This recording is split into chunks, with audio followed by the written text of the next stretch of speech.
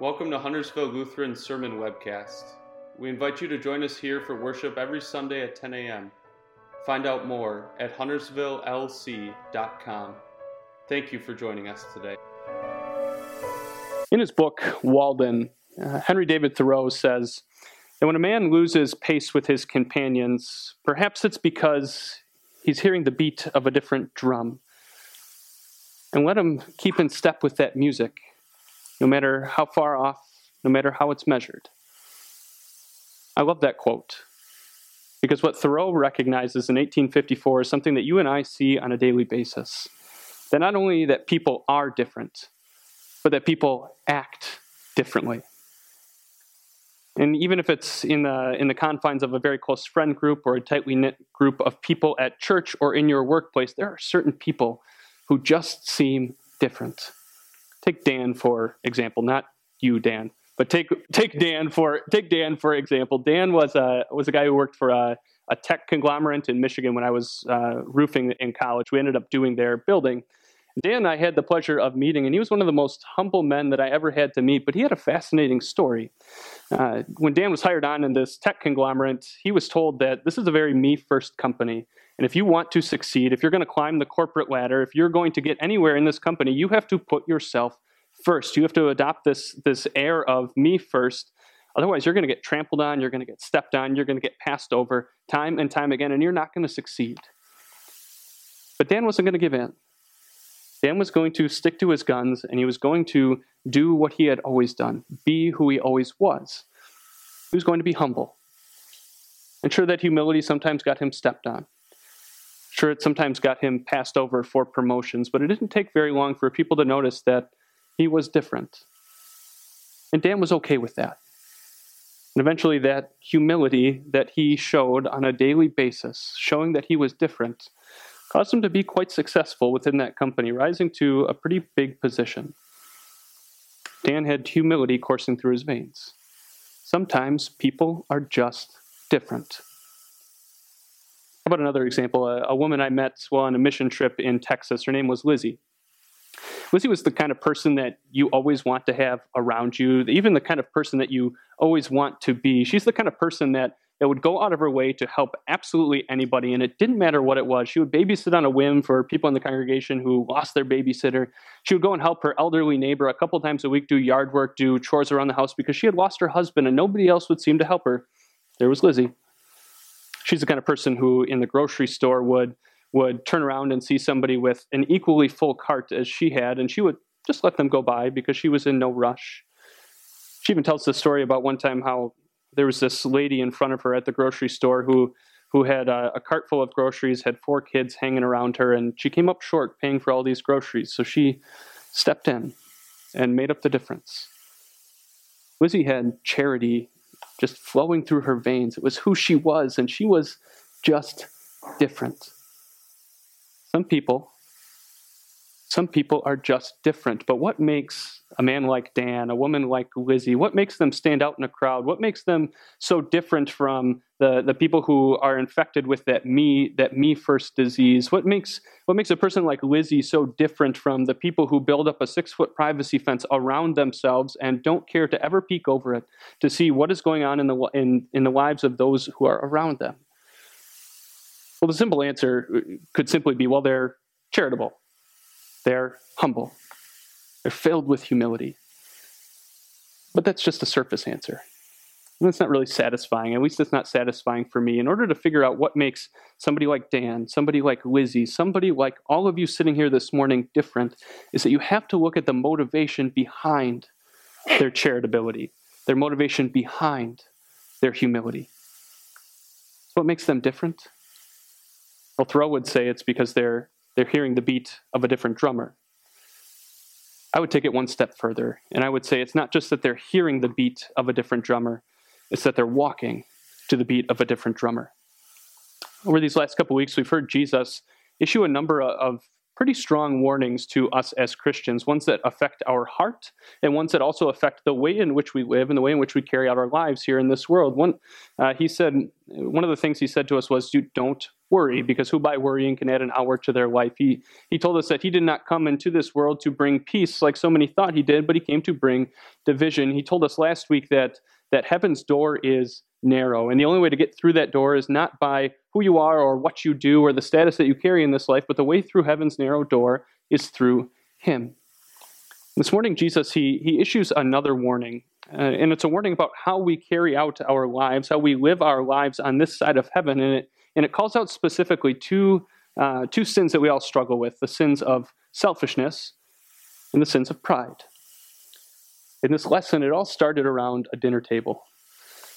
It was a Sabbath day, a day of rest, and Jesus was invited to have dinner at one of the prominent Pharisees' house. The Pharisees, remember, they were the big religious officials for the Jews. And it would be really easy to mistake this Pharisee's invitation as charity if it weren't for what Luke told us. It would be easy to think that this Pharisee, this prominent man on the religious scene, would hope to get to know Jesus, would hope to want to figure out maybe more what he's teaching, more what he is telling people in his city streets and with his people. But Luke tells us that this Pharisee had an ulterior motive. That this Pharisee, what he really wanted to do was to trap Jesus. He wanted to catch him doing something contrary to God's word, to bring some condemnation down on Jesus' head. And so from the minute that Jesus went to dinner at this Pharisee's house, he was being carefully watched, not only by this Pharisee, but everybody else. When it came time to actually be seated for dinner, to sit down at dinner, when the dinner bell rung, Jesus noticed a really interesting phenomenon going on. That as soon as that dinner bell rung, where did everybody go? Everybody went for the best seat, the most prominent seat. It's kind of like on the first day of school, if a teacher doesn't have assigned seating, where do all of the kids go? Yeah, they go right to the back, because that's a place where they're not going to be or the teacher won't catch them in their distractions. I guess you could also use the illustration of church. Where does everybody always sit in church? What is the best seat in church? It's in the back where everybody's sitting. Look at the front row is completely empty. This is what Jesus noticed. These people were fighting for, I'm not saying you guys fight for the best seats, but what Jesus noticed is that people were fighting for the best seats everywhere at this dinner table. They wanted to be seated right next to the host. They wanted to be in the places of honor. And so Jesus uses what he sees at this dinner to teach a lesson on humility. He says, when you're invited to a banquet, when you're invited to a wedding feast, don't go in and take the place of honor because somebody more important than you might be invited. And if you take that place of honor, and if somebody more important than you is invited, then the host is going to have to come to you, and it's going to create this really awkward situation where he's going to have to tell you that you have to leave because someone more important than you came, and you're going to be humiliated. And nobody wants to be humiliated. And then you're going to have to go and take the lowest place. Instead, when you're invited to a wedding feast, when you're invited to a banquet, take the lowest place. And then the host, he's going to come up to you and he's going to tell you, friends, come up and take the place of honor, and then you will be honored in front of everybody. And the big point, the place on which this whole lesson on humility and pride hinges is in verse 11. It's in verse 11. If you want to turn there, we can all look at that together. Luke 14, verse 11, Jesus says, "For all those who exalt themselves will be humbled, and those who humble themselves will be exalted." Jesus is calling out the sin of pride that it so quickly infests our lives, that far too often is a plague for us in our daily walk as a Christian. And what Jesus says is that pride, when it comes to your relationship with God, that pride has no place. And in fact, pride can be damning. The whole thing, that whole parable that Jesus leads into in verse 11 has nothing really to do with table manners. And it has everything to do with our relationship with God. And when you stand before God, pride gets you nowhere. What does it mean to be proud before God? That might be a little bit of an abstract thought. Being proud before God means that when you look at your life and you evaluate the lives of those around you, you put yourself up on a pedestal, on a soapbox, and you say, I'm compared to everybody else out here, I am way better than them, and I don't need God's love and forgiveness because they really do. Being proud before God means that when you look at your life, You don't think you need to live a life of repentance. Repentance is that fancy word that means to have sorrow over sin and to trust in Jesus for your forgiveness. And so you think you can pretty much live however you want because you're doing a pretty good job at this moment. Being proud before God means that you think your plan and your ideas for the way that your life should go are far better than anything that God has planned out for you, and you don't want and you don't need his guiding hand. And what does Jesus say? He says, those who exalt themselves, they'll be humbled. Sometimes that happens in this life, but certainly it will happen in the next. But Jesus doesn't just talk about pride. He talks about the corresponding virtue, the humility. Those who humble themselves will be exalted. So what does it mean to be humble before God? It means that you recognize every single day that you are a sinner who desperately needs what God has. It means that you cling to Jesus for his forgiveness and his love and what he has promised you. It means that you trust that God knows best for what is in store for your life. Not that your plans and ideas and ideals are better than his, but you trust that the way he is guiding you is the way that he wants you to live and the way that he wants you to go. This is what it means to be humble before God. When you are humble before God, he promises you something. He says that you will be exalted. People who are humble in this life, Thoreau would say, they're hearing a beat of a different drummer. I would say that people who are humble in this life aren't just hearing the beat of a different drummer. They're walking in step to the beat of a different drummer.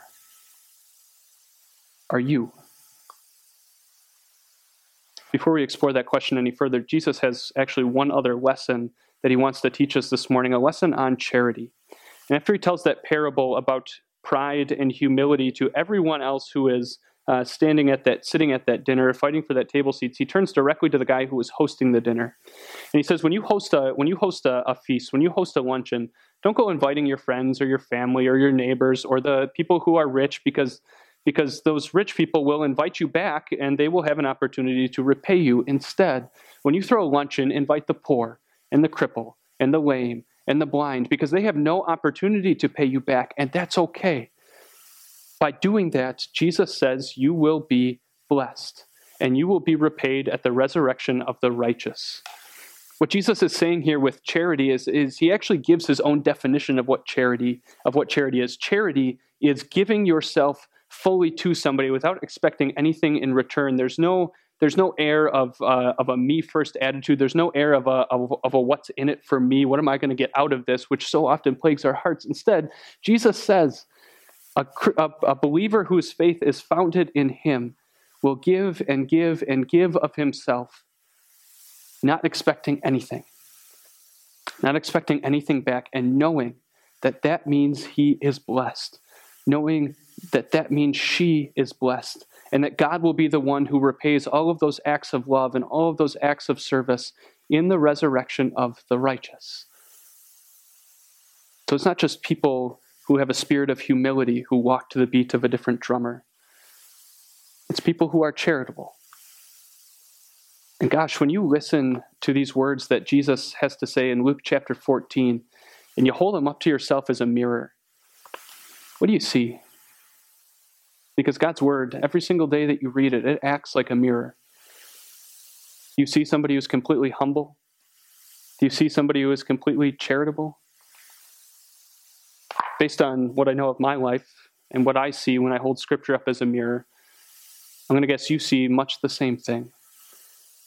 You see a heart that's infected by the me first disease, that it's me first in my life. It's me first in the workplace. It's me first in my relationships. It's me first everywhere I go. And you hold up that mirror and you evaluate what Jesus says about charity to what you see in your own heart. And I guess you probably see something pretty similar to what I see. Somebody who constantly asks the question, what's in it for me? What do I get by serving this person? What do I get by doing this or that? It's a hard pill to swallow when you hold up the Word of God as a mirror. But thankfully, God's Word doesn't just show us our sins. God's Word shows us something far greater, shows us that we have a Savior who loves us, a Savior who died for us, a Savior who wants nothing more than for us to be in heaven. And when you hear these lessons on charity and humility, there is only one place that you can go. There's only one place where you can go to figure out how to be humble, to figure out how to be charitable. And it's not from these parables that Jesus tells, but it's to the one who actually tells them. You run and you turn to Jesus. And when you look at Jesus, you don't see somebody who scrambled for the best place at the dinner table. You don't see somebody who scrambled for the highest place of honor in this life. You see somebody who was completely humble. Someone who had a humble birth, a humble life, a humble death. There's no more humble place in this life than hanging on a cross with the weight of the world's sins on his shoulders. He lived a perfectly humble life, giving himself for us so that we could be exalted. And Jesus wasn't just humble, he was charitable. Charitable in everything he did, and he didn't give just to his neighbors. He didn't give some coins in an offering plate on a Sabbath day. He gave us everything. He gave us his life, his death, his resurrection, so that one day we could be raised to new life. And when you ponder these things, when you believe these things, do you understand what happens? Do you know what happens? God changes you. Every single time you discipline yourself, every single time that you sit and you read the Word of God and you ponder these things and you believe these things, God's Word changes you. And sure, you might be walking with some friends at some point and recognize that you're different, but God's Word changing you shows you why you are different. It's because you're not just hearing the beat of a different drum. You're listening to a completely different drummer altogether. You're listening to God, the drummer, and his drum beat is his grace, and his grace is powerful and mighty and effective, and it changes the way you think and the way you act and the way that you live day after day after day. It turns you into somebody who is humble, somebody who seeks to elevate others above themselves in their daily lives. It turns you into somebody who is charitable, somebody who gives and gives and gives and expects nothing in return. And it's not because you can do this on your own. You do this because this is who God makes you. It's because you're listening to the beat of a different drummer, and you're not just listening, you are walking in step. And when God's grace is the drum beat that is driving your steps in this life, you will be humble. You will be charitable. Dan and Lizzie, they were people who were completely different in this life. Different from almost everybody else that they knew. And they would readily admit, I'm a sinner. There's no doubt about it. But I am a sinner to whom God has revealed his grace. And it's this grace that changed me. It's this grace that drives me. It's this grace that motivates me. It's this grace that makes me humble because God humbled himself first. And so I'm going to humble myself in front of others. It's God's grace that was charitable to me. And God's grace makes me charitable to others. Dan and Lizzie, you and me, we are people who walk to the beat of a different drummer. We walk to the drumbeat of grace. And when you step out into this world, you will notice, you will see that people are different. You will see it every single day. But you'll also notice that you are different too. And this week as you go out, I pray that God give you the opportunity to continue to walk to the drumbeat of grace and find opportunities to be humble, to exalt others above yourself, and to let God exalt you. This week as you go out into your daily lives, I pray that God give you the opportunity to be charitable. Give and to give and to give, and just when you don't think you have any more to give some more, and let God repay you. This week, God give you the strength and the blessing to continue to walk to his drumbeat, to the drumbeat of his grace. God grant it. Amen.